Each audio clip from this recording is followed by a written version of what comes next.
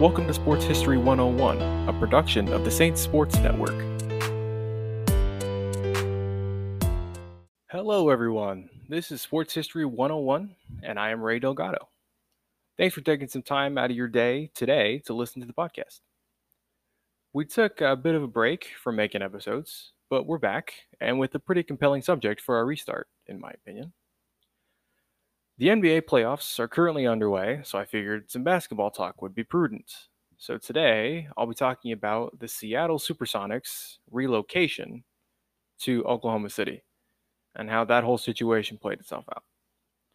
I won't be going through the whole history of the team. I'll likely save that for another time when I do a nice big long explanation of how the team started and all that stuff. But this time around, it will just be about the untimely end of a absolutely beloved professional basketball team in the city of Seattle, Washington. The Seattle Supersonics were established in 1967 in the NBA, which is the National Basketball Association, for those who don't know, and were the oldest major professional sports team in the city until they would leave. A city that housed the Seahawks of the NFL, Mariners of the MLB, the Storm of the WNBA, and the Sounders of the MLS. And then also, if you'd like to include, which I would, because I think they're kind of cool, the Kraken of the NHL. But they haven't even started play yet, and obviously weren't there when the Supersonics were. But needless to say, they were the oldest team there, steeped in history. Very big deal. From the get-go, really, the team was always pretty competitive. In their first decade of existence, they made 2 playoff appearances, which may not sound great, but for a brand new team, that's pretty good. Their second playoff trip was in the 1977-78 season, and they did pretty well, went pretty far in. And then in the 78-79 season, the next year, they actually won the NBA title, which for a team that's only 12 years old, that's a pretty big deal. That's pretty good success there. And from that point forward, let's say for the next 20 years or so, they were pretty much a perennial playoff team. They made it a lot more often than not. So fast forwarding to the 1990s, they were pretty good. And like I said, not going to give you the whole history, the whole background of the team. So we're fast forwarding about 20 years. They're pretty good in the 90s. And they had players that they drafted like Gary Payton and other guys like Shawn Kemp and Detlef Schrempf. If you've ever seen the show Parks and Recreation, Detlef Schrempf that they have on that show in an episode, same guy. Not that you probably would imagine that there's another guy named Detlef Schrempf that played in the NBA, but needless to say, same guy. So that was the 90s. They were pretty successful. They actually made it to the finals in the mid-90s and actually lost to the Michael Jordan's Bulls. In the 2000s, there were some problems, and they really started late in the 90s. Team performance really wasn't there, and in the early 2000s, it was just as bad, which prompted the sale of the team to a guy named Howard Schultz, who was actually the founder of Starbucks. Starbucks was founded in Seattle, in case you didn't know.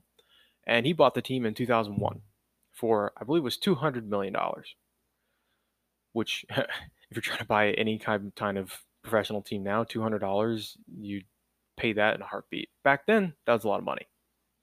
And for, obviously, the layman, the average person, $200 million is a ridiculous amount of money. But for the people that can afford to buy sports teams, it's really not that much. But anyway, off topic. Schultz had high hopes to be able to turn the franchise around, and it didn't quite go so well. The team didn't have great results. Like I said, late 90s, early 2000s did not have great results. And once he bought the team, they continued to not have that fantastic of seasons. So because of that, the team was bottom third in attendance. They hovered around like the 20th best or 20th worst, I guess, team in terms of average attendance for the season. And with that, if you have poor attendance, that means you're not making that much money off of tickets, which means you can't spend money on players, which means you have a bad team again. So it's just kind of this circle that is very hard to break from, and Howard Schultz learned that the hard way, unfortunately. Nevertheless, the Sonics were absolutely beloved by the city of Seattle, and they had a die-hard fan base that was head over heels in love with the team. Basically, it doesn't matter how bad they were. They loved them, no doubt about it. The biggest issue for everybody, though, fans, the players, the franchise itself, any of that, was the arena, was Key Arena. It was old, and I believe it was renovated in 1995, but they didn't do a great job apparently, and overall it sucked. Is what the impression that I get. It was old, needed another renovation, but the city would not help with the funds, and Schultz wouldn't put up all of his own money. This was a time when in the 90s, 2000s, early 2000s, cities were really excited to get professional sports teams. And that's always been true. But so much so that instead of the teams themselves having to buy the land and pay for building their stadium, cities started to pitch in to be able to bring teams there. So that was how Schultz wanted to also operate, was the city helps build a team a new arena, but the city did not agree. They did not want to do that. And they negotiated for 2 years for this and were at a stalemate. And really, well, stalemate, they got nowhere. They just locked horns and that was it. So, due to the lack of success, loss of money, city's unwillingness to renovate the arena, Schultz decided to sell the team. But with some caveats, he was not just going to sell it to anybody. He would only sell the team to a group that would keep the franchise, the Supersonics, in Seattle. He knew how much the team meant to the city and how loyal everybody was to the franchise. And that was a big deal for him. And he wanted to make sure that if he sold the team, it would stay in Seattle. He didn't want to get rid of the team, he just couldn't afford it anymore and wanted to make sure that one of the oldest things, one of the most cherished things in Seattle, in terms of sports at least, was going to stay there. So, with that, we'll take a quick break.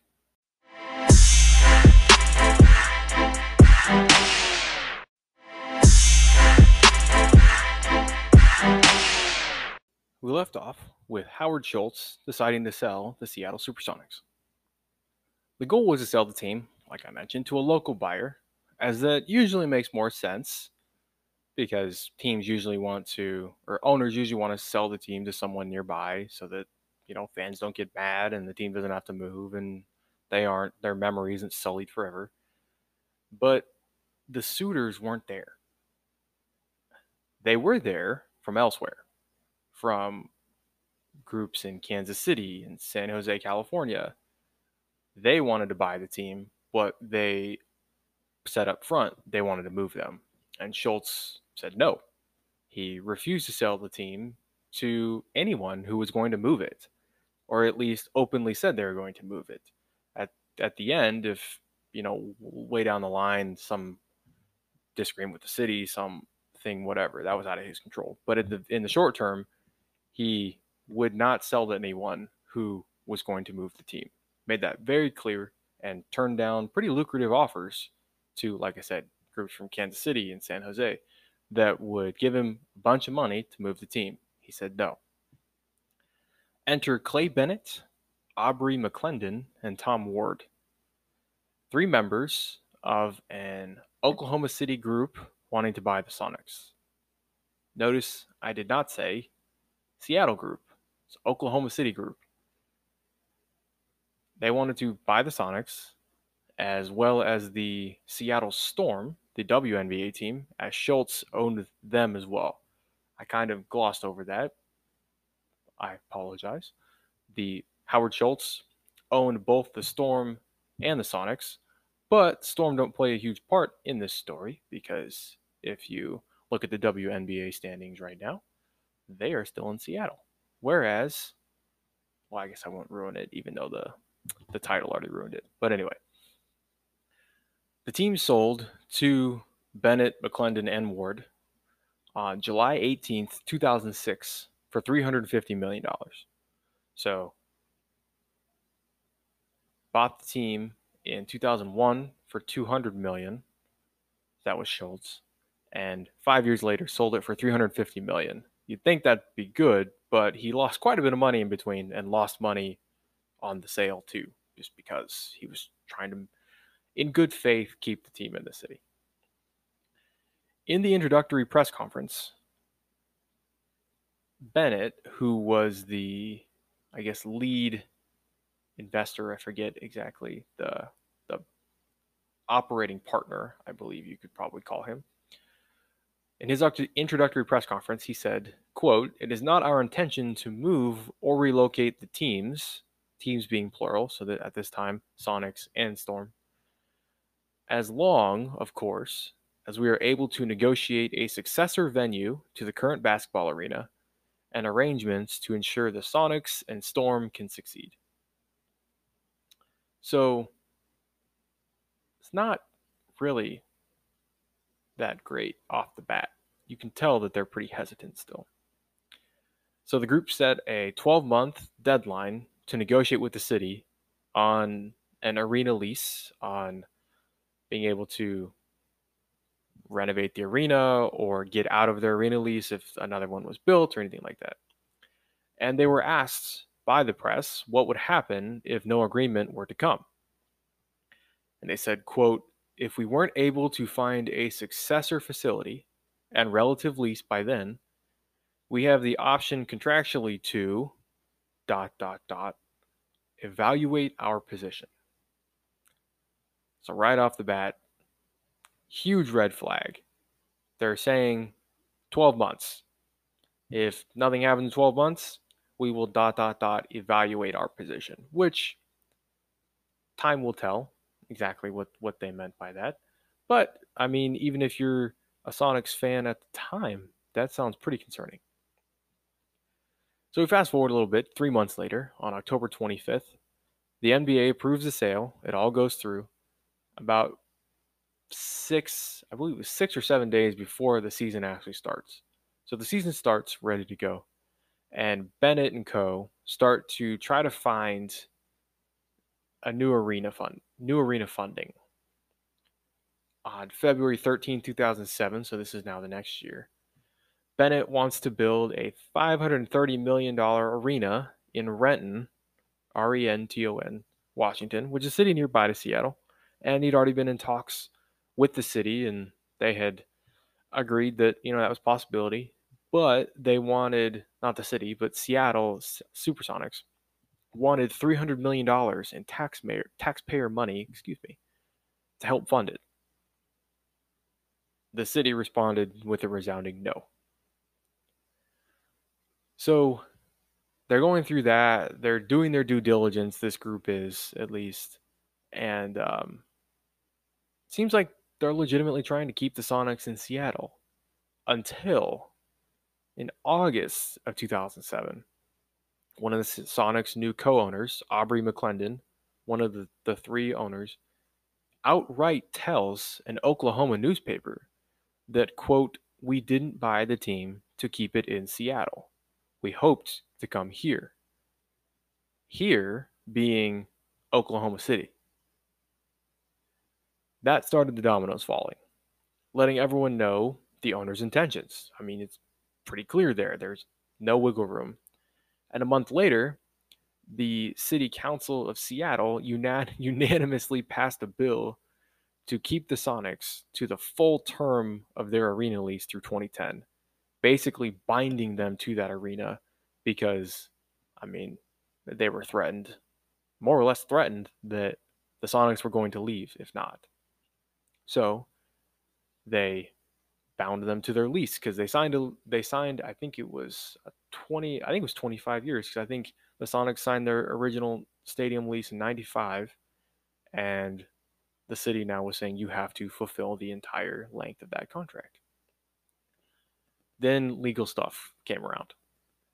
Bennett tries to get out of the lease. The city then tries to hold him to it. There's motions filed in court. There's counter motions and all that stuff. I don't think that's actually a legal term, a counter motion, but we'll go with it. Meanwhile, the NBA commissioner, David Stern, he starts talking. And he says things like, no heart whatsoever for assisting a Sonics team in getting an arena when talking about the city of Seattle. They had no heart. They weren't even going to try. Another one, quote, if the Sonics do move, that'd be too bad because the NBA would be very unlikely to have a team in Seattle again, end quote. So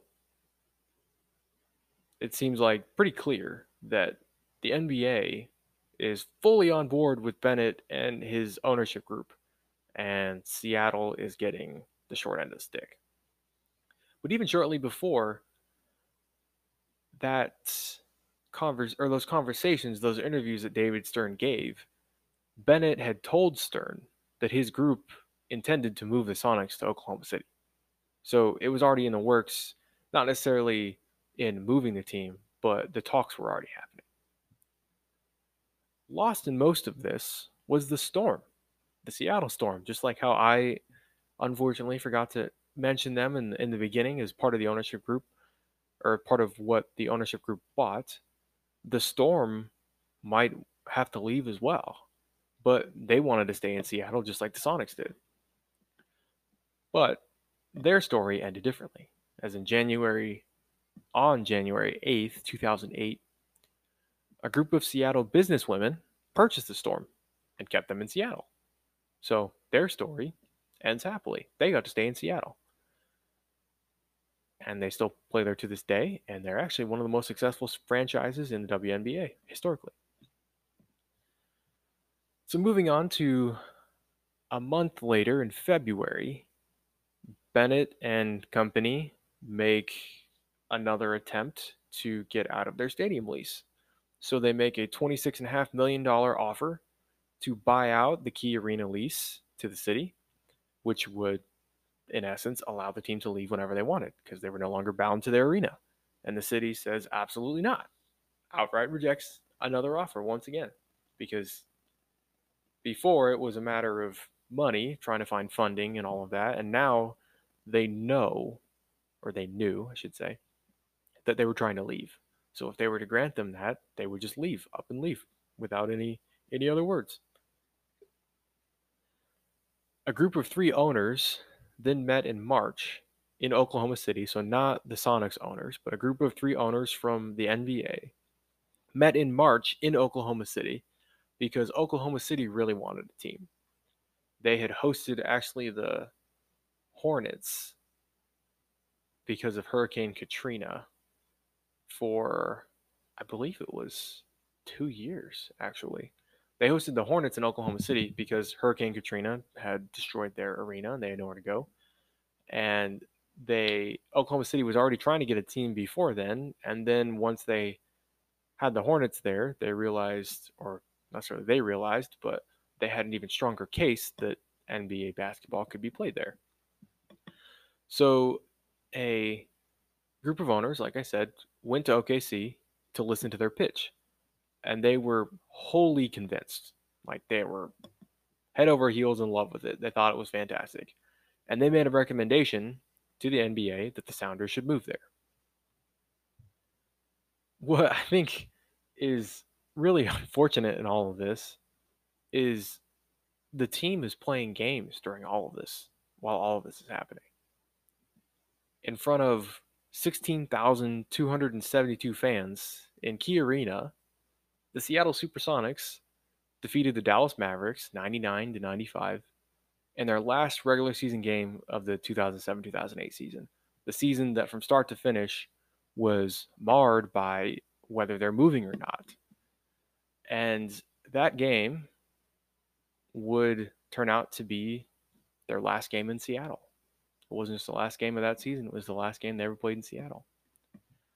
And on April 18th of 2008, by a vote of 28-2, the NBA owners approved the move of the Seattle Supersonics to Oklahoma City. One thing that I find interesting is 2 owners voted against it, one of those being Portland. The Portland owner which I understand because it's another small market and Pacific Northwest. It's you have to, I guess, represent the region because otherwise they're left there by themselves. The other was the Dallas Mavericks, was Mark Cuban, who voted against it. I couldn't find exactly why, but I found that interesting. Uh, and I think I can't say for certain, but I feel like he would probably feel like the fan base or the city was having the franchise ripped away from them, which they were. So, April 18th, 2008, Seattle Supersonics were cleared by the NBA to make their move. And that takes us to our second break.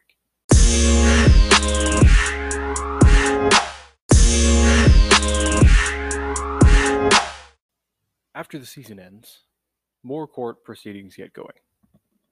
Schultz, the former owner, floats that he may sue to try and cancel the sale to Bennett and get the team back to sell to a local group. He doesn't necessarily want the team back himself, but he wants to negate the sale that he made and then sell them to a group that's going to keep the team in Seattle, which there actually was one this time.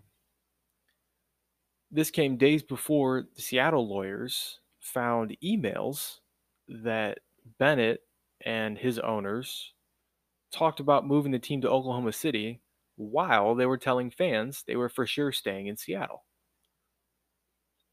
The city then tried to put together a group of locals or a local group, I should say, of investors to fund a Key Arena remodel, but that ran into issues too.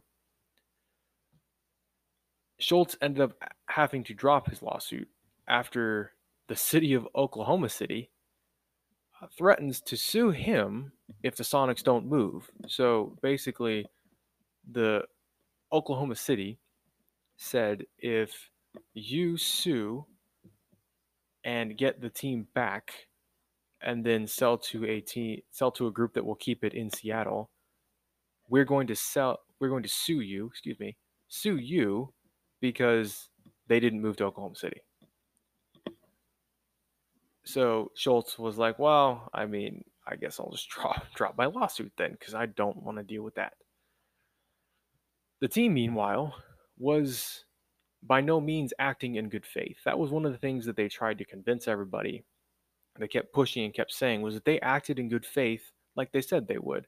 Good faith meaning that they would try their hardest and with sincere intent to try to keep the team in Seattle. Try and make it work. Try and work with the city, work with trying to get a new arena, work with the fan base, all that stuff. But they weren't doing that. And one of the ways they weren't doing that was obviously emailing back and forth saying, while they're telling the fans, oh, yeah, we love you, we love to stay here, that we're for sure moving. But another way was they actually limited the exposure of their players. They denied media access to radio interviews. And radio interviews, as much as you might think that's not a big deal right now, like that's huge. That's a lot of exposure that the team's not getting. And through doing that, they were essentially trying to minimize the interest in the team and make the move easier. Because if people don't care, they don't care if you go.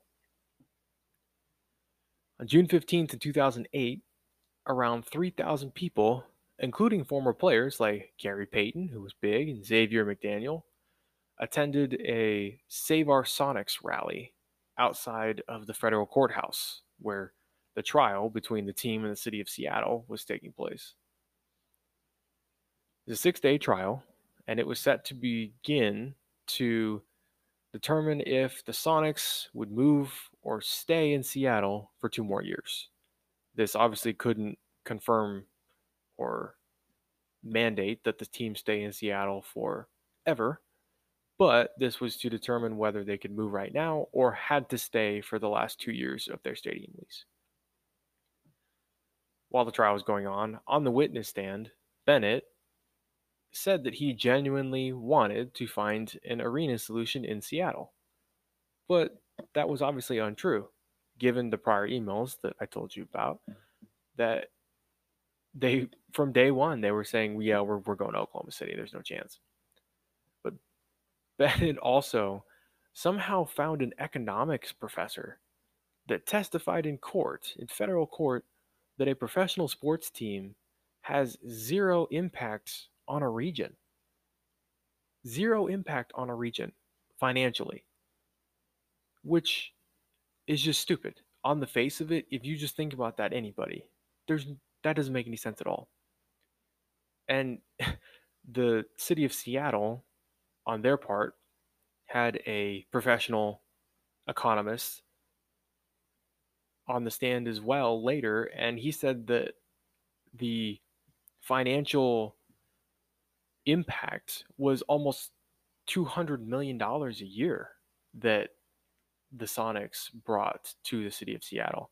And somehow Bennett found this ridiculous economist that was saying that, yeah, they don't account for anything. I mean, if they're there, they're not there, it doesn't make any difference at all. Which how how he could even say that with a straight face, that economist, I have no idea. So after 6 days of court, an email from the state of Washington, their senator called Slade Gorton, to prospective local owners, one of them being Steve Ballmer, who's the CEO of Microsoft. There's an email from Slade Gorton to local owners, including Steve Ballmer, a group that could potentially get the team if it was given back to Schultz. He would then sell the team to them. And in that email that Gorton, the senator, sent, it outlined a meeting that Gorton had had with officials. I believe it was NBA officials. And he signed a confidentiality agreement to not talk about that meeting, and then immediately emailed this prospective ownership group in Seattle about what was going on in the meeting. So he broke that immediately. Gorton's goal was to try to force Bennett to sell the team, but he was caught breaking the rules of that confidentiality agreement pretty blatantly. Like, there's no way around that. So on July 2nd, 2008, just minutes before the judge was going to give her verdict on whether the Sonics were allowed to leave right away or had to stay for 2 more years, the city of Seattle and the Bennett ownership group agreed to a settlement, which allowed Bennett to immediately begin making his arrangements to move the Seattle Supersonics to Oklahoma City. Very disappointing, and the end of an era. Unfortunately, neither side had their hands clean. Obviously, as just pointed out, the Washington senator was trying his hardest. I mean, you got to give him some credit, but you can't break rules, you can't break laws in the way you can't break confidentiality agreements and all that. So neither side had their hands clean, but there was one that was obviously much more at fault here, and that was certainly not the city of Seattle.